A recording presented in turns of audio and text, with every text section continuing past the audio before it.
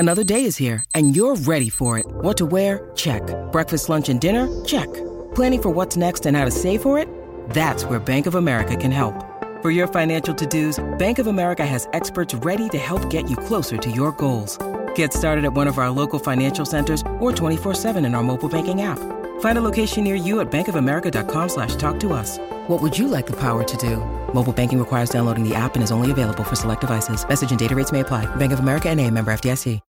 When you need mealtime inspiration, it's worth shopping Kroger, where you'll find over 30,000 mouth-watering choices that excite your inner foodie. And no matter what tasty choice you make, you'll enjoy our everyday low prices, plus extra ways to save, like digital coupons worth over $600 each week. You can also save up to $1 off per gallon at the pump with fuel points. More savings and more inspiring flavors make shopping Kroger worth it every time. Kroger, fresh for everyone. Fuel restrictions apply. It's the most anticipated WNBA season in history. And you know what that means. Court is back in session. Welcome to Queens of the Court, an Odyssey original podcast. I'm your girl, Cheryl Swoop. And I'm Jordan Robinson. All WNBA season long, we'll be bringing you interviews with star athletes, analysis on your favorite teams, and lots of hot takes. Order in the court. Follow and listen to Queens of the Court on the free Odyssey app or wherever you get your podcasts. Yeah, I mean, it's really cool to observe from afar. And the other part, we talk about this fun offense they've put together. The guy, obviously, who is the architect of that offense and the one who is calling the shots there is Ben Johnson. A month and a half ago, I was canvassing the league, trying to figure out if the Bears were going to pivot at head coach, who the best candidates were. It was almost universal that Ben Johnson was going to be the guy if you were looking for a young offensive-minded guy to take your program in a new direction. Two-part question with him. I'm curious what it is that has impressed you about what he's done with his offense, and then, well, I'll ask that first, and then I'll pivot to the future beyond that. Yeah, I mean, he's very creative. You know, there's the Lions are going to face a challenge when he's gone next year. It'll look different, and it'll be different, and the relationship with Jared Goff will be different. He deserves a lot of credit for getting Goff to play at the level he's played at. The one thing that guys in the locker room say about him, and I think this is, you know, how the details matter with him, you know, and maybe they do for a lot of people, but the stresses that he puts on, you know, the having the proper splits and where you're lining up at and the little things. David Blau told me a story. David Blau was, you know, he's their practice squad quarterback. He was with the team. And when Ben came aboard in 2020, I believe it was, when he was traded from the Browns, and Ben was like a little known, you know, quality control coach at the time. They both got to Detroit basically the same time. And Blau was waiting at the team hotel. This was end of training camp. You know, waiting for an Uber to go to the stadium, and Ben, you know, I saw his bag and was like, okay, you know, maybe we can ride together. And they had this connection. And Blau said for the next, you know, 2 months, Ben Johnson was the coach that was assigned to every day run David Blau through the offensive script and make sure that he was ready for games on Sundays that he was never going to play in as the number 33 quarterback. Well, you know, Jeff Driscoll gets hurt. Matthew Stafford gets hurt. All of a sudden, David Blau was playing 5 games at the end of that season. And he said, the only reason I was able to survive was because Ben Johnson and the detail that he put into those sessions of teaching me and the rest of the practice squad offense, the finer points of what we had to do and how specific we had to be with some of the routes and the play calls and the things that we were running. And so as creative as he is, as good a communicator as he is, I think those details, making sure they matter in every little thing that they do on offense is maybe, you know, a big part of the secret sauce of what's made them so successful. David Blau is the footnote for us beat writers in Chicago, because I believe he made an emergency start on Thanksgiving. That's right. And it might've been his first start. I remember being at a Mexican restaurant in Detroit and having to pump out a 400-word story about how the Lions were pivoting to David Blau for an also meaningful game. I think that was 2019, if I'm not mistaken. 2019. Okay. Yeah, that sounds right. Yeah. The other part with Ben Johnson, you mentioned, you know, it's almost a certainty that he will get a job. He's interviewed at a bunch of places already. What happens then? How do you overcome that if you're the Lions, knowing that you're going to have to pivot in a new direction? Yeah, someone had asked me that on a mailbag that I was doing this morning before we recorded this. And I think, I think Dan could end up calling plays again. Dan Campbell, he called plays after he demoted Anthony Lynn in the first year, midway through his first season when they made Ben the pass game coordinator. I think that could certainly happen. I think the Lions are a good enough team and a good enough job that he owes it to everyone, Dan does, himself included, to make sure that he looks at candidates inside and outside of the team. So I think he will cast a wide net. We'll see how long they go and who's available at that point in time. Scotty Montgomery's another name that's, inside the building, assistant head coach. Tanner Engstrand's a guy that they moved to pass game coordinator last year, young guy, kind of similar to Ben. So I think they have some internal options.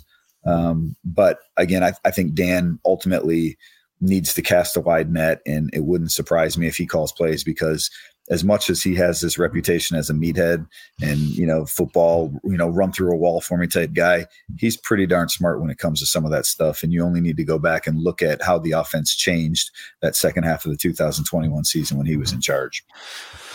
So they're on their way to the Bay Area this weekend, and that, again, to me, it feels like it's a steep uphill climb. I don't know where you are at this point of the week and kind of feeling out the chances of the Lions, but what's your gut telling you, and then what is the kind of the hidden path to an upset that would send you off to Las Vegas for the Super Bowl to cover the Detroit Lions? Which when I say it out loud, I just my brain doesn't function; it just short circuits. Yeah, you and a lot of people. I haven't made a pick on this yet. I'm really hemming and hawing. I think the 49ers are the better team. But hey, it's Kaylee Cuoco for Priceline. Ready to go to your happy place for a happy price? Well, why didn't you say so? Just download the Priceline app right now and save up to 60% on hotels. So whether it's Cousin Kevin's Kazoo Concert in Kansas City, go Kevin, or Becky's Bachelorette Bash in Bermuda, you never have to miss a trip ever again. So download the Priceline app today. Your savings are waiting. Go to your happy place for a happy price. Go to your happy price, Priceline. Dan, I've seen enough Disney movies to know those are built off real, true stories, and the Lions sort of have that feel to them. Like everything comes together at the right time and the right people. And, it seems like it's one of those things, like you look up at the end of the year and you're like, holy, whatever, how did that happen? And all of a sudden the Lions are Super Bowl champs. So I'm sort of fighting that urge in my head with the reality of man, it's tough to stop Christian McCaffrey in that offense, and that defense is pretty good too. So I don't know who I'm going to pick yet. I will say that I think the way for the Lions to win is two things. They need to score some points early, because everyone knows Kyle Shanahan's, record being down and the way that offense is. And, the Lions have a capable enough offense to do that. So if they can get up and build a little bit of a lead, that would be important. And then number two, defensively, you got to stop Christian McCaffrey. I mean, that's just the bottom line of it. And the Lions have been pretty good against the run this year, but they haven't been great the last couple weeks. And so while I think their defense has made some strides, I don't know how equipped they are to do to stop McCaffrey. And so that is the one thing that sort of gives me a little bit of pause about picking them. One of the teams that slowed the Lions offense down this year twice was the Bears. And it baffles me a little bit, because it felt like they had a formula for taking away some of Jared Goff's comfort spots and making him not be able to use the middle of the field as readily as he did. He had, I think, 5 interceptions in the 2 games they played, something to that nature. It always baffles me that teams don't figure out a way to replicate that when one team has shown a blueprint to take them down. Was there anything in those games that you saw where you were like, man, that was different, that the Bears were able to slow this offense down more than others? Yeah, I mean, they got better pressure than most teams, and I don't know that's.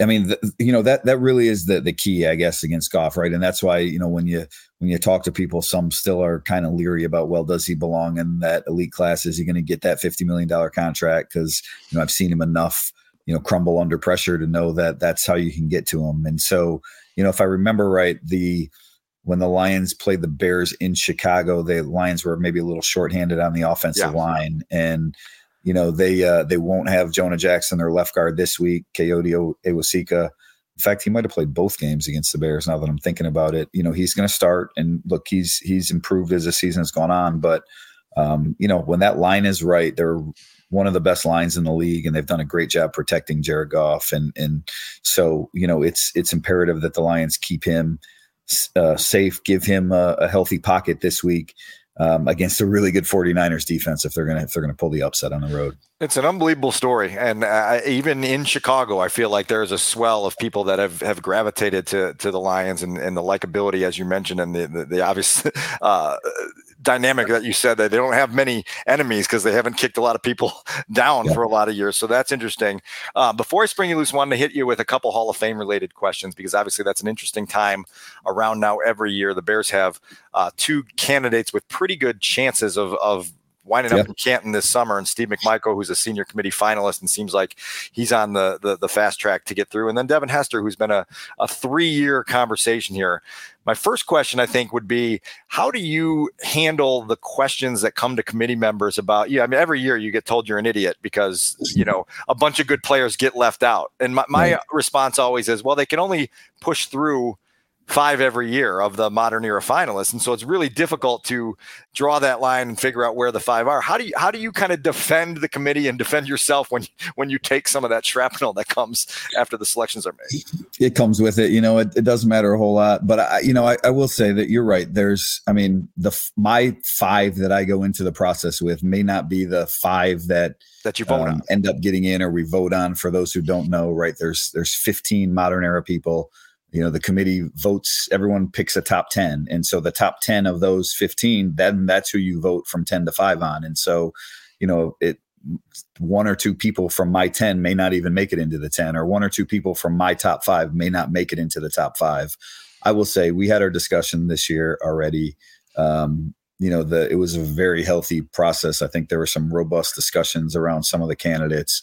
My goal and objective when I, sit down to cast my ballot is to put the 5 best, most deserving players in. I sort of define that as like, if you were one of the best players at your position during a given era or time period, right? More than a year. It's not just a flash in the pan, but you don't have to be the best to ever do it or best for a 10-year stretch. But if you could be in that conversation, all pro sort of conversation for multiple years, then I think you're probably deserving of it. And Dan, I will say I've shifted a little bit over the years. Like I had a conversation with Richard Dent actually earlier this fall, and he was like, you guys put too many people in, sort of like Deion Sanders has said. And I sort of tend to agree that maybe we have, put too many people in of late, but I think there were some very deserving candidates on the ballot this year, including the 2, ex-Bears that you mentioned. It's almost like there needs to be 2 wings for the